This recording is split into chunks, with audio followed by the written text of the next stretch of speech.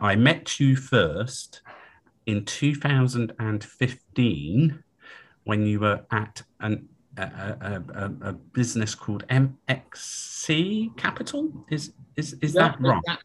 that's correct. Yeah, we were running a publicly quoted software investment firm that specialized. We took sort of large stakes in businesses and acted a bit like a PE firm, but on market without leverage. MXC, you were there for a number of years and were Yeah. a founding member of that business. Is that correct? Yep, number of years, and a founding, albeit junior partner at the start, and took more responsibility on the journey of effectively that was my transition from becoming more of an advisor to becoming more of an investor. So that was my first job out of financial advisory into investing. And the short piece on the financial advisory was at City institutions in the Yeah, 90s and noughties. Any usual exactly. suspects? The slightly sort of hackneyed sort of chartered accountancy, followed by 12 years investment banking, and then try and do something different. Okay, trying to get out, I suppose. We've all been there. Or just get another job. Yeah, yes. Moving swiftly on, and so that journey took you to ADG Pref Cap, or was there a gap in between that? No, that's pretty much. Well, interestingly, so the journey was one of I became a bit disillusioned at trying to compete with mid-market private equity firms for assets in the space where prices, to my mind, had become unsustainably high for businesses that were carrying quite a lot of leverage and risk. And so what I realized was that the ability for small software companies to build enterprise-grade solutions and sell them was very different to where it was earlier in time researching, because I'm not sort of deeply ingrained in the venture world. And that's kind of where we came up with the idea for the product and the fund. And it's taken us 3 years to get to this point where we've launched with external capital. We've been doing it with our own money for a while, and just to build slowly from there. So it's kind of an evolution, but that was always the plan when I left MXC. Was I wanted to build somebody providing an alternative source of funding for earlier stage software companies. And if I was to draw the umbrella, it's ADG are the big sort of parent company that does lots of weird and wacky investment stuff, which, well, not weird and wacky, I think some public market stuff. We're a diversified alternative asset management company, which is, held by, there's a few principal shareholders that control the business, and they've decided that they want to give us some backing to build a business in the venture space, which is, so Pref Cap is the kind of the products and the brand, and ADG is our home and our offices, which we sit in. Okay.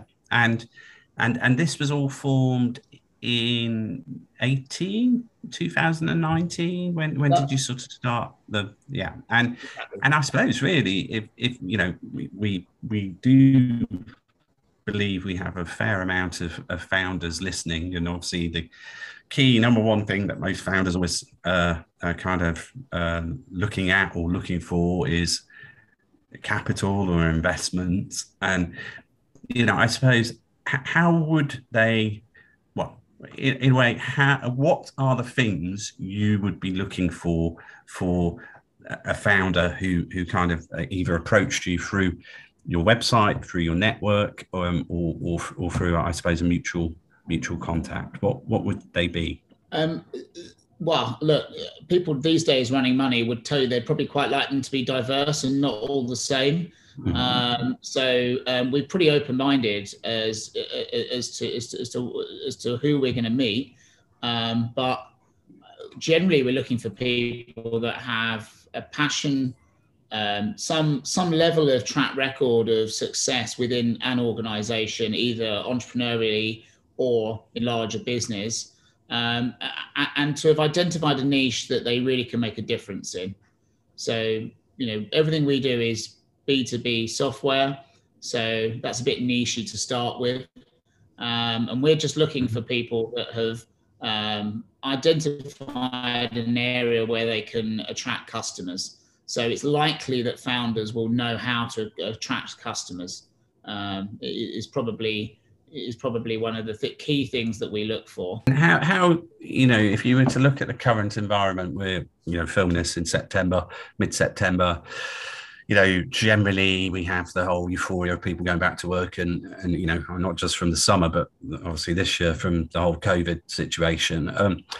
How is the current climate, do you think, for those companies coming to you? Do you think, would you classify it's a flood of companies, it's a measured amount, it's in line or underweight with other periods? What's your sort of litmus paper? My gut tells me that there are more companies, and that the general standard of businesses we're seeing is better post-pandemic. I can't give you an absolute, because we've been investing in trying to improve the way in which we go and find businesses. So I think that there's a few more businesses around. If you said to me, have we seen more companies in the first 6 months of this year than last year? Yes, by a factor of a multiple. But that's not all just the fact that the world is flooded. So you only need to go and look at the stats at sort of Companies House of just how many companies have been formed in the last 3 or 4 years, to see that, we've got a big pipeline of opportunity coming at us. However, within that, I suspect that the challenges that founders face of making sure that they stand out, it becomes harder. And the metrics that investors are looking for will become probably a bit more ingrained. Would you say that investors, or your peers, or maybe taking it from a Pref Cap perspective, your sort of not your barriers, but your kind of your trigger points to actually invest now, obviously more of these companies, better quality, are you raising the bar slightly because there is that sort of push more to the top right for you guys? Is that a good way of looking at it? I think that look, as a young investment business that's been doing it 3 years, we've definitely refined some of our processes. So we might judge businesses slightly differently today than at the start. But we are making a very conscious effort not to simply look for larger businesses. I mean, look, the standard response to a glut of money and a glut of businesses is you pick the larger businesses. I mean, the two things that people are going for in venture are, it's how quickly are you growing, and do you how much scale, is there enough scale in the business today to get through the door, and then is there enough growth in the business to really excite the person you're selling to. For us, it's actually slightly different in that we're often providing an additional round, an addition to an existing round or a bridging round.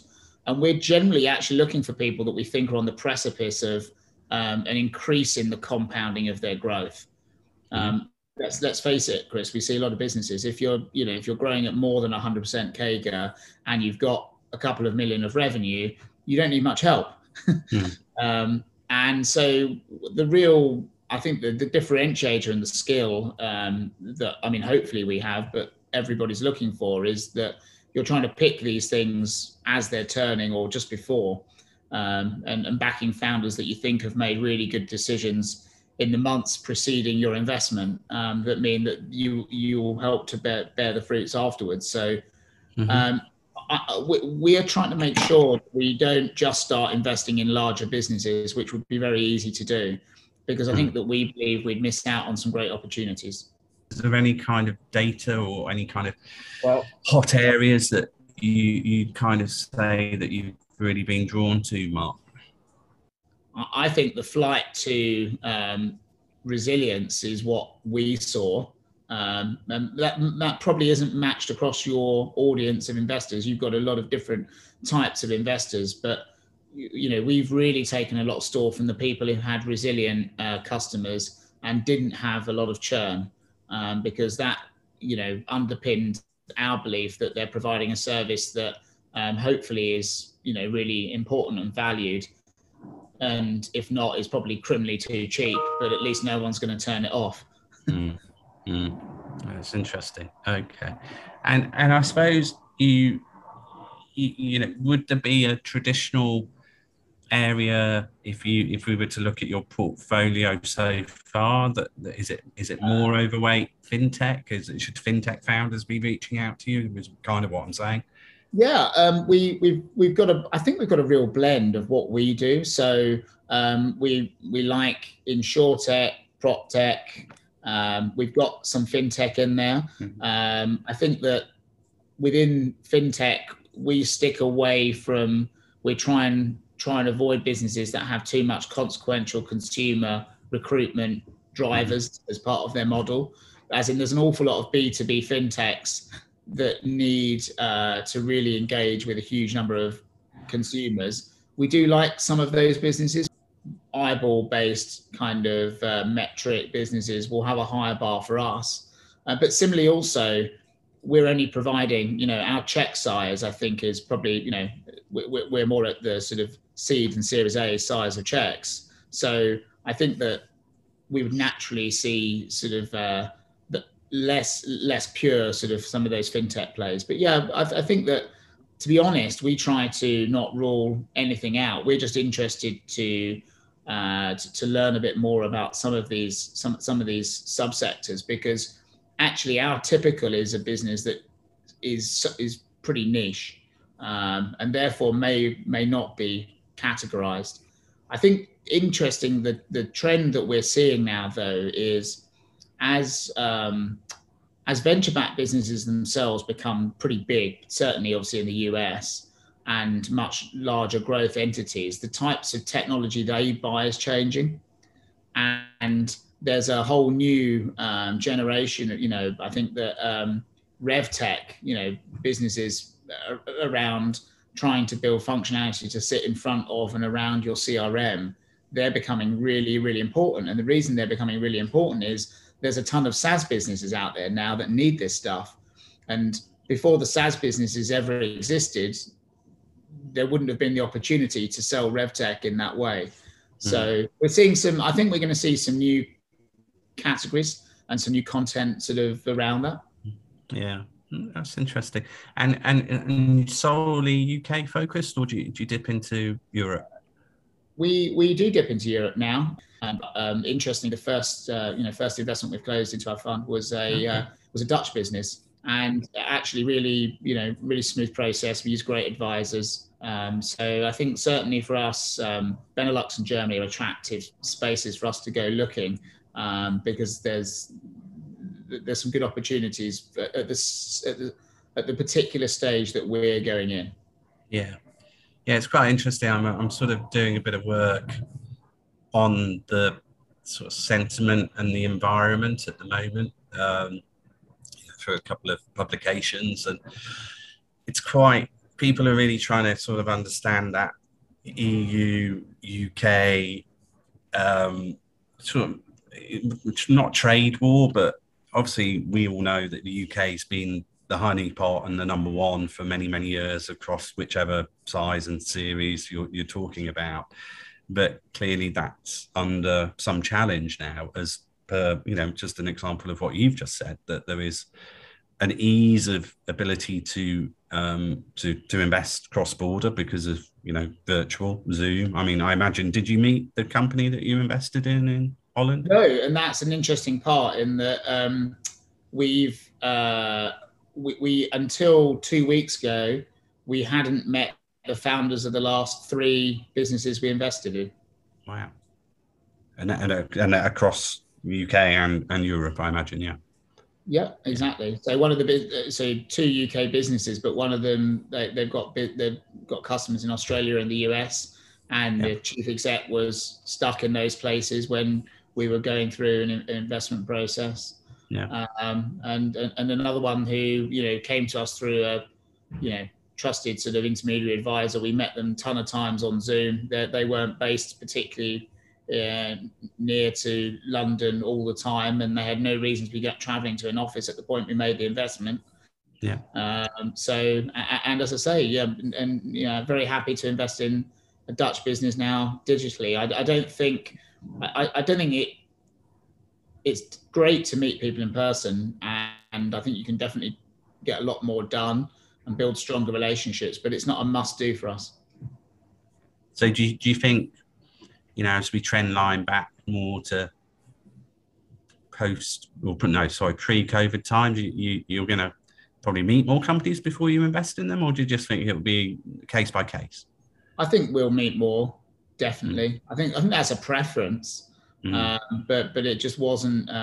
If you wanted to get deals done over the last sort of year, you needed to be pragmatic about it. And I know that there were some investors that were forcing people to travel and meet them, but really, we tend not to take a board seat.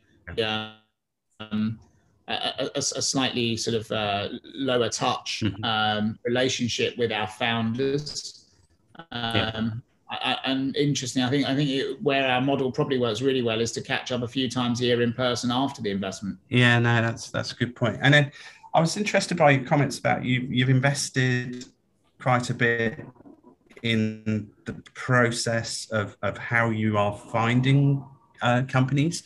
Is that have you rolled out some technology? Are you using more programs or platforms, or is it a people thing? What's going on there, Mark? I think it's really people. We strengthened our team. Jesse, who I think you've met, joined us from Accenture, and so I just think we've really just stepped our game up. Interestingly, I thought that we were going to be going down more of a sort of data-driven, trawling Bohurst and all of the databases, because obviously for UK businesses anyway, UK business can't raise money without it going to company's house. The challenge, of course, of that is that far after the event, that for us it's not timely enough. And interestingly, there are a number of funds that are just simply they've got some people doing that and just ringing the companies. But I think that probably almost creates too many opportunities. So what we've actually realized, though, is that the space that you operate in, actually, in providing advice to businesses that are seeking funding, that's a lot more disintermediated than I'd realized. And there's just an awful lot more people out there giving advice on a formal or an informal basis. And so what we've kind of done is we've made it our jobs to get around those guys and just say, look, put Pref Cap in your kit bag. We're not all things to all people. We can provide, our sweet spot is providing up to £1 million of growth capital on top of an existing round or between rounds. That doesn't tick all the boxes, but we don't also have a huge amount of direct competitors. We're starting to see also a bit more interaction from some funds as well, who are more likely now, probably, I think, to collaborate with us. Okay, that's interesting. So I'll pick up on the funds in a minute, but I was going to ask, actually, on the, my inbox is starting to get not like, bombarded by invites for in-person events, but I actually thought there'd probably be more. So I'm a bit surprised. But I'm still getting quite a few, like webinar stroke. This, our accelerator cohort is ending their, 6-month, virtual session, campaign or whatever. And I just wondered where, you sit. Are you seeing an upshift in people? You sat there I think in the City of London. Are there going to be more events? Are you getting more invites to physical things, or is it pretty? I hope so. I think that we were seeing a few more. I think we've had a combination of I think COVID case rates in the Southeast rising in July, combined with school holidays, created a natural hiatus that meant you can't really plot a line through it. I'm sure that would have affected your and my availability, at least, Chris. And so for things, so we did a few things before. And also people were getting a little bit nervous about sort of, raising rates. And so I think, well, let's see what happens. I think it's a bit of a watch and see. But what I did notice is that when people could go to in-person events, they did. And I suspect that the outcomes would have been better. They certainly were for us. Yeah. No, so we are directly engaged with a company that may or may not accept our investment, but we have made an offer to that we met at a Mixer event just at the start of the summer. Yeah. That was a company we'd already been introduced to. We'd already done a couple of video calls, but not until I was able to sit with and stand with the founders for a couple of hours and have a sort of slightly broader, less focused discussion. Yeah, I think that really helped build a relationship. Yeah, the chemistry. And then you as you mentioned, the funds that you're working with, there are maybe more funds. Are they UK? Are they US? What's the flavor there, Mark? Well, I think the flavor, look, every business we meet, I guess, will have some investors normally. So we're never the first money in.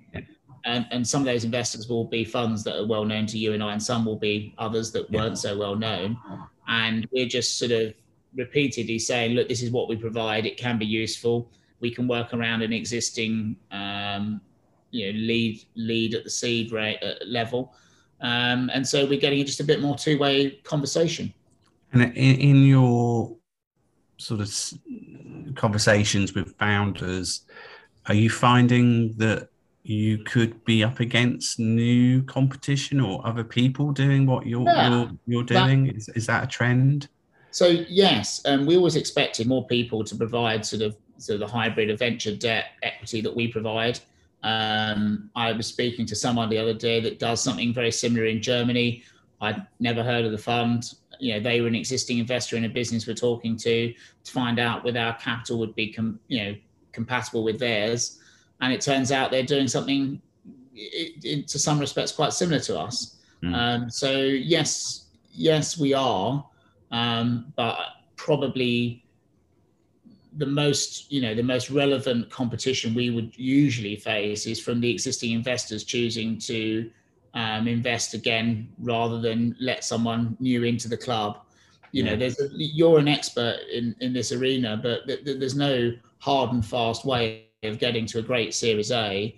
But founders will always be mindful of what the capital structure is going to look like and trying to make sure that whatever they do it's going to look good to the next investor. We're involved in that process. But we'll often make offers to businesses where the existing investors might choose to match or improve those terms as is their prerogative and right. And we take no offense from that at all. So that's our big... And sometimes I imagine, Mark, you're the actual stimulus for them to do it. Often, actually, usually. And one thing we'll always say to founders, we'll say is, look, we don't get that precious about our time if people are respectful of it. So we're very happy to look into seeing what we can provide to a business now. And then if that's an attractive thing to take to their investors, and if their investors don't like it, it is often, as you say, the stimulus for a conversation with those investors about putting a further round of funding in to give the business the growth firepower it needs. Yeah. And I suppose going back to the point about the other businesses similar to yourselves, and you mentioned the one in Germany, do you think, as a business and how you look at the next 3 to 5 years, would you think there could be consolidation? You might want to work more closely with some of these different, maybe some of them become international partners, or is that not really the way you want to shape things? I don't think that's necessarily what we're thinking of today, but if you're talking about, I guess, for your audience, is there going to be a broader range of funding options for growth founders? Yes, that's a good thing.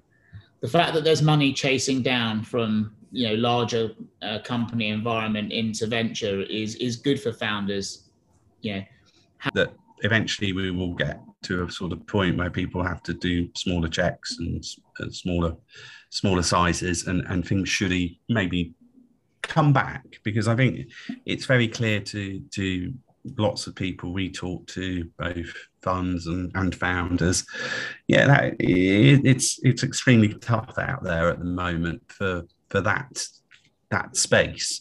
So, I mean, crystal ball in hand, you think it could become better next year, or are we talking a longer time period? Because clearly we're entrenched in a big sort of Series A and pre-Series A piece at the moment, I think, as we talk to people, and I just wonder when it's going to defrost, so to speak.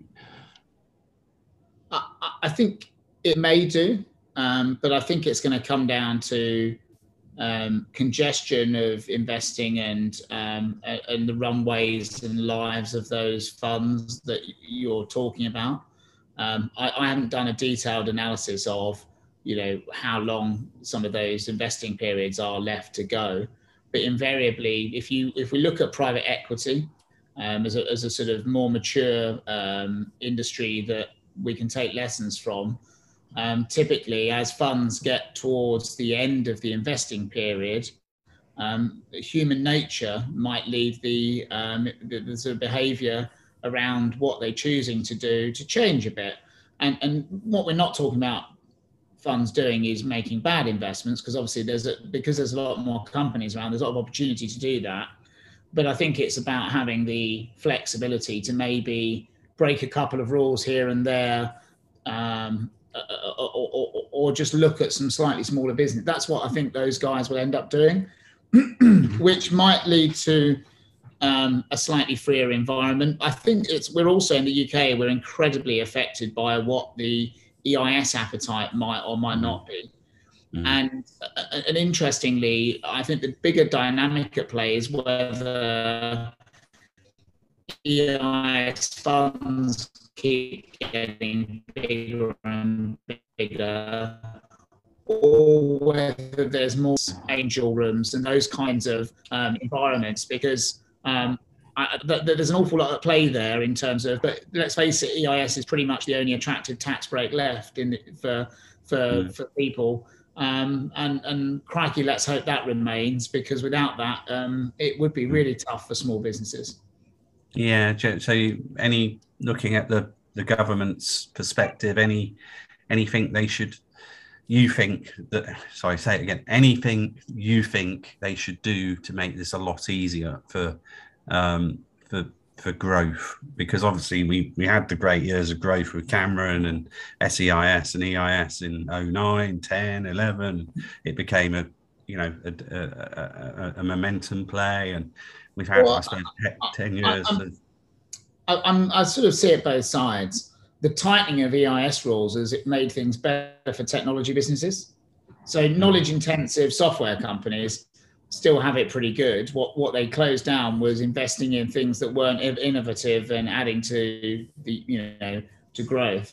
So I'm not an expert in these areas, but anything that made it easier to flow the EIS money, I'm not sure that the tax break itself necessarily needs to be any bigger.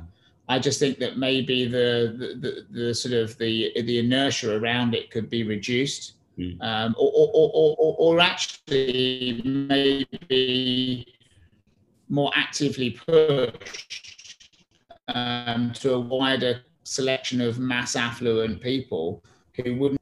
You spent a number of years working in financial markets. The UK stock markets are very different to the US, because we just don't have retail investors. In the UK, people give their money to their pension fund manager invests it, whereas in the US, people have stockbrokers. And so I think with people getting more interested in their personal finances, I think that there could be some great opportunities to, if you could make an EIS investment via a Revolut, that would be a game changer. Yeah, and I wouldn't be surprised that Nikolai and Revolut will probably try and introduce that. Yeah. It's going to also come down to performance. So we work with a number of angels. I'm sure you do. I think there's a lot of people out there made EIS investments in the last 5 years that need to see some sold. Yeah, I mean, well, not just 5 years. I think 10 years, isn't it? It's kind of we're at that point in the cycle. Like I was saying, the big growth was '09 to 12, and then people got into it then, and they've done 10 years. They look back over COVID times, and they're like, oh, 50s or 60s, which is generally the age of a typical, EIS investing person. I don't know, which again, go back to the point we made about Revolut, if you get a whole bunch of companies like Revolut IPOing, and they are making a whole wave of new potential angel investment, could be the next start of the cycle. I don't know. Well, no, I think the good thing to sort of put to you there, though, is that the one thing I am seeing as an absolute trend is that US VC-backed businesses are buying UK software companies. Yeah. Okay, we're not necessarily creating as many unicorns as maybe we should, or maybe we're not selling things for quite as high a valuation as we might like, but that will put money back into that pot. And I think that's the natural sort of order of things. And I think people that make EIS investments broadly, they would love the idea of investing sort of for 4 or 5 years and then maybe the company being sold. I think that the view that all of those types of investors want to own something for 10 years and see it dominate a category, I think that's probably more the professional investors. Yeah. Okay, great. Anthony, any questions from you? Because I'm going to be coming up to the end of our hour.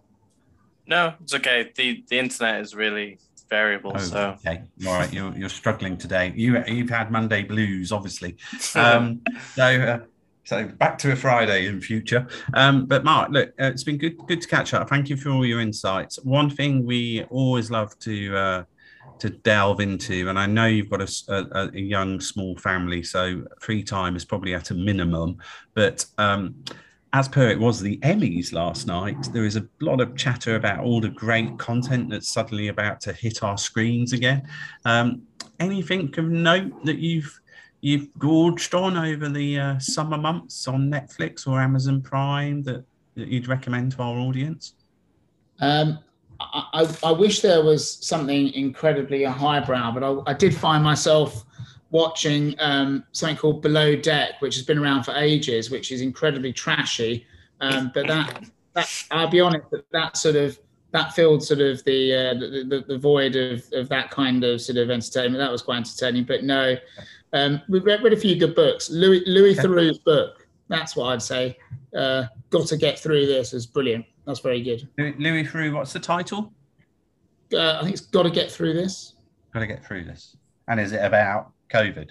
No, it's basically he couldn't make any documentaries at the end. He did quite a good podcast. He couldn't make any documentaries at the end of during the COVID period.